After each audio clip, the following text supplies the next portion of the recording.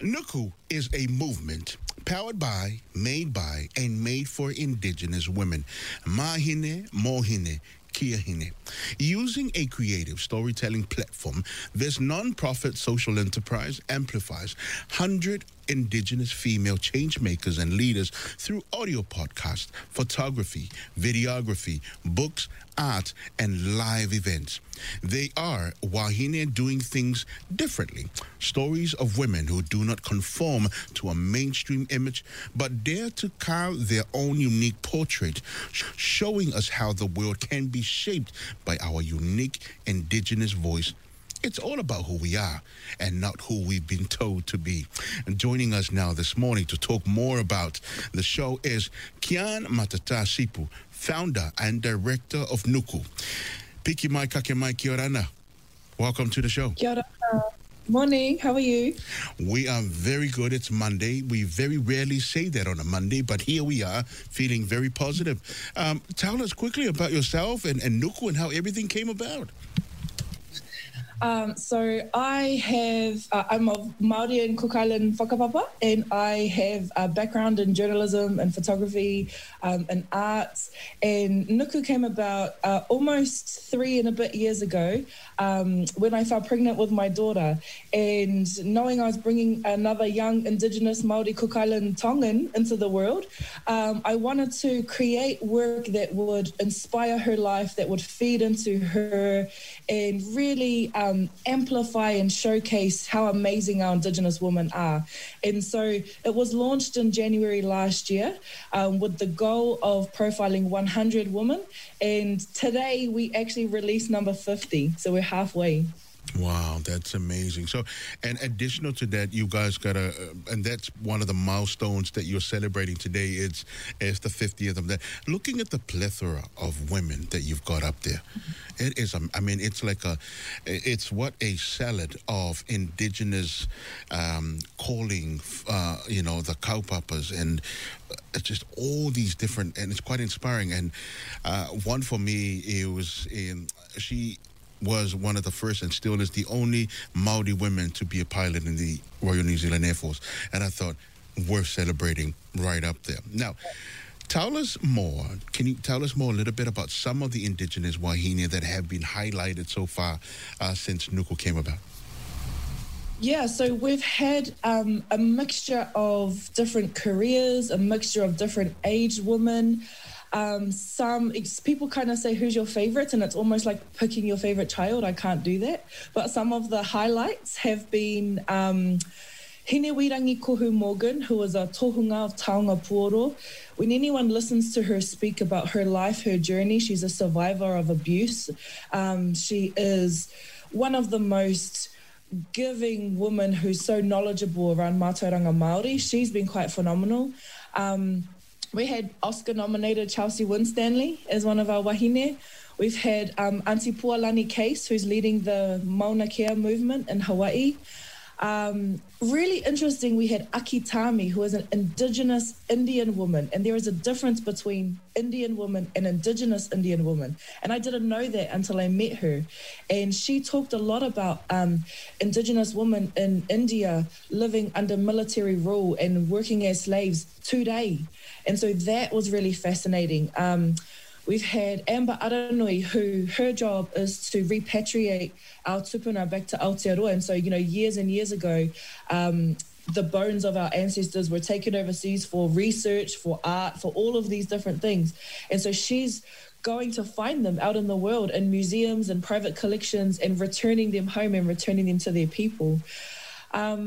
We had Hanihire Smiler, who is a dual code rugby league player and has had 18 years in this career and is 40 and is still playing professional rugby league. Dr. Diana Kopa, I mean, I could go on forever. Angela Swan Cronin is the pilot that you talked about. She is based in Rotorua and, as you say, is still the only female Māori who has ever become a pilot in the Air Force.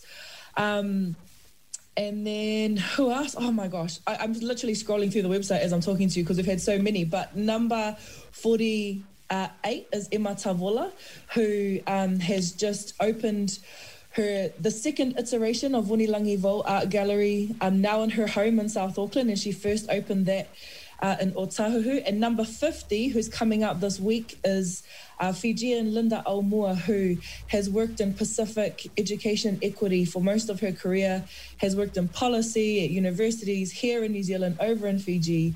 And this is literally me just rattling off a couple, but every single one of these 50 women are just amazing and have got such amazing stories and doing really phenomenal things out in the world.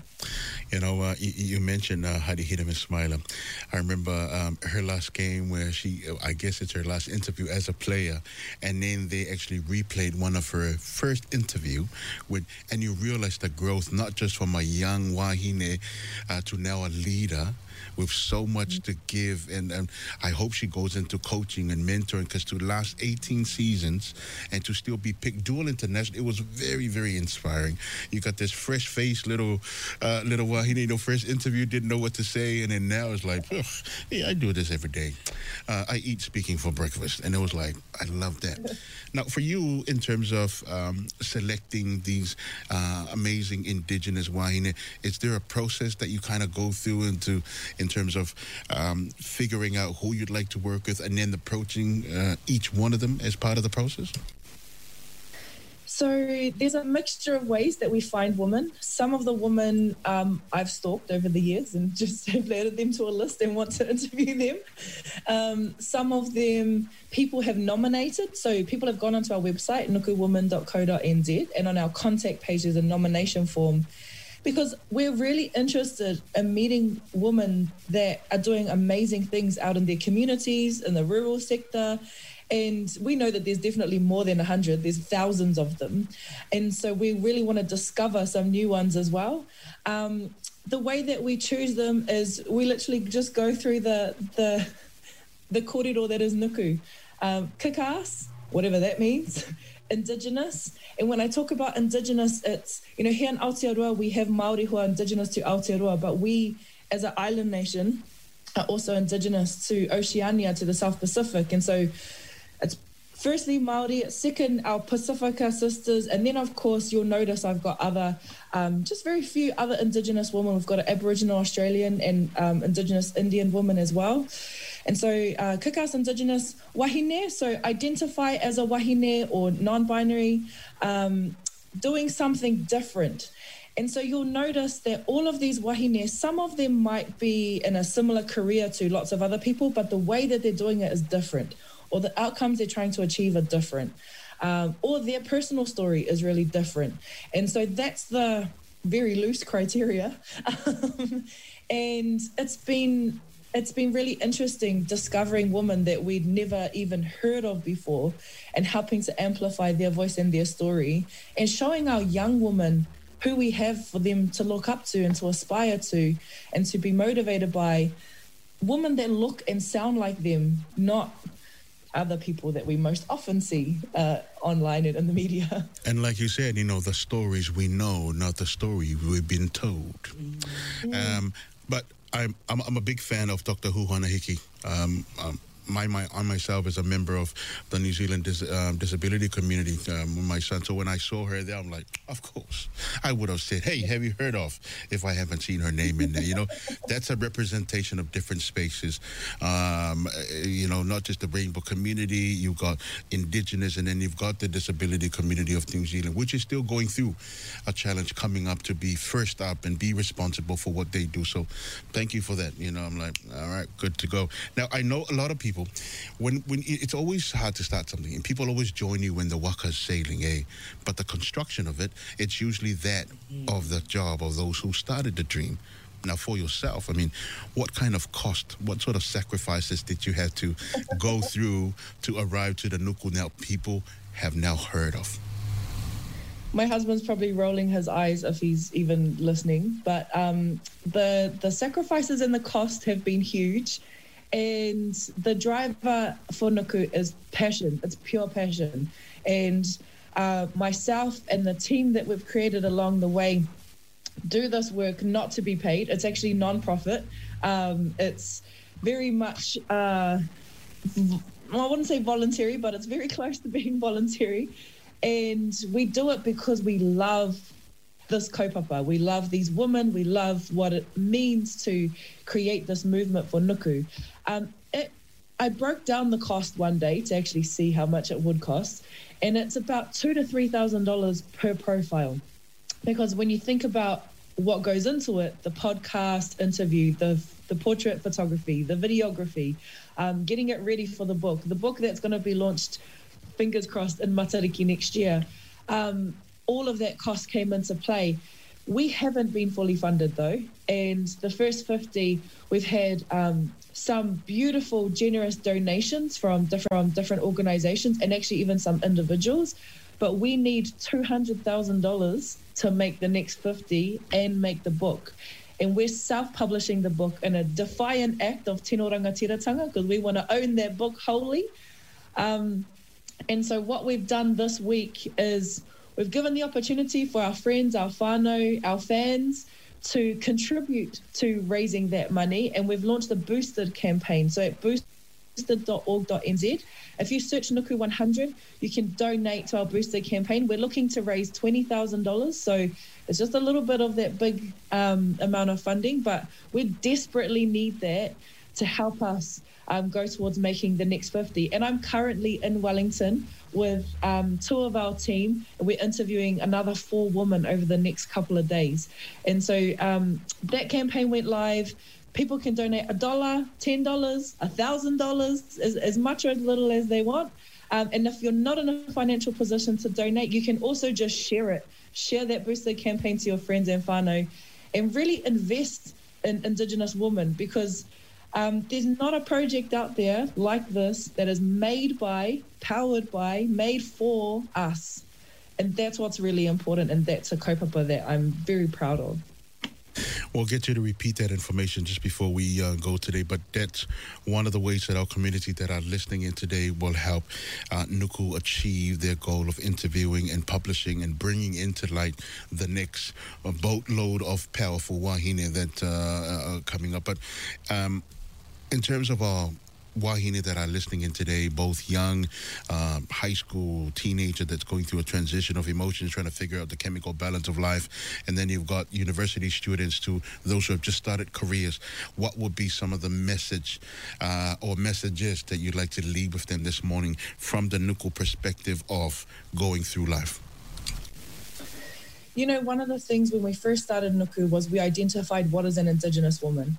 And there's a real colonial view of what indigeneity is, and that you have to speak your language, you have to participate in your community, you have to, wear tattoos, tamoko, tatao, all of these different things to qualify as an Indigenous woman. And I was almost going to swear, but I remembered we're on the radio and kids are probably going to school. So that is rubbish. And Indigenous and indigeneity is all about your whakapapa. It's in your blood. And that's all you need. That is enough. That is enough to say that you are a powerful Indigenous woman. We are descendants of gods. We are descendants of warriors. We can do anything in this world. And one of the things that we really want Nuku to tell our young people, our rangatahi, is that we have the power to transform and change the world. We just have to be our authentic selves. We don't have to be anybody else or try and do it anybody else's way. We use our voices, our experiences. We reconnect with our Indigenous knowledge, our Indigenous practice, and our Indigenous values, and we will definitely be able to transform this world for the better. And so that's the message I want all of our young women to hear, to learn. And if you listen to any one of our Nuku wahine, they will all empower and inspire and motivate you to just live in your own authenticity as the Indigenous amazing descendant of these beautiful gods. And can I just add in there, can you all Pacific Island Indigenous women stop GHDing your hair? You're frizzy as part of... I get tired of seeing young, beautiful, Pacific and Wahine, like trying to... Don't straighten your hair, girl. It's supposed to be wire for a reason. There's beauty. Don't cut it down. Work around it. Hey, look, quickly before I let you go, Kian, can you just share again the platform for our people to go and contribute on the with regards to the supporting for the next 50 Indigenous women you're working on? Yep. So you go to boosted.org.nz. And you search for Nuku, NUKU 100. So the Nuku 100 page, you can donate directly on there. If you want to follow us, you can search at Nuku Woman, WOMEN, at Nuku Woman on Facebook and on Instagram. And our website is nukuwoman.co.nz. But definitely the boosted.org.nz is the one you want to remember the most. And we really just in advance want to give a huge mahi, a huge thank you to everyone who is contributing to Nuku, whether that be through the Boosted campaign or whether that just be through amazing support that you continue to give us every day. Founder and Director of Nuku, Kian Matata Sipu, Metaki Maata, come out the way to every single work and effort that you ladies are putting in, and we hope to hear from you once again. Thank you for joining us this morning, and God bless. Thank you so much. You guys have an awesome day.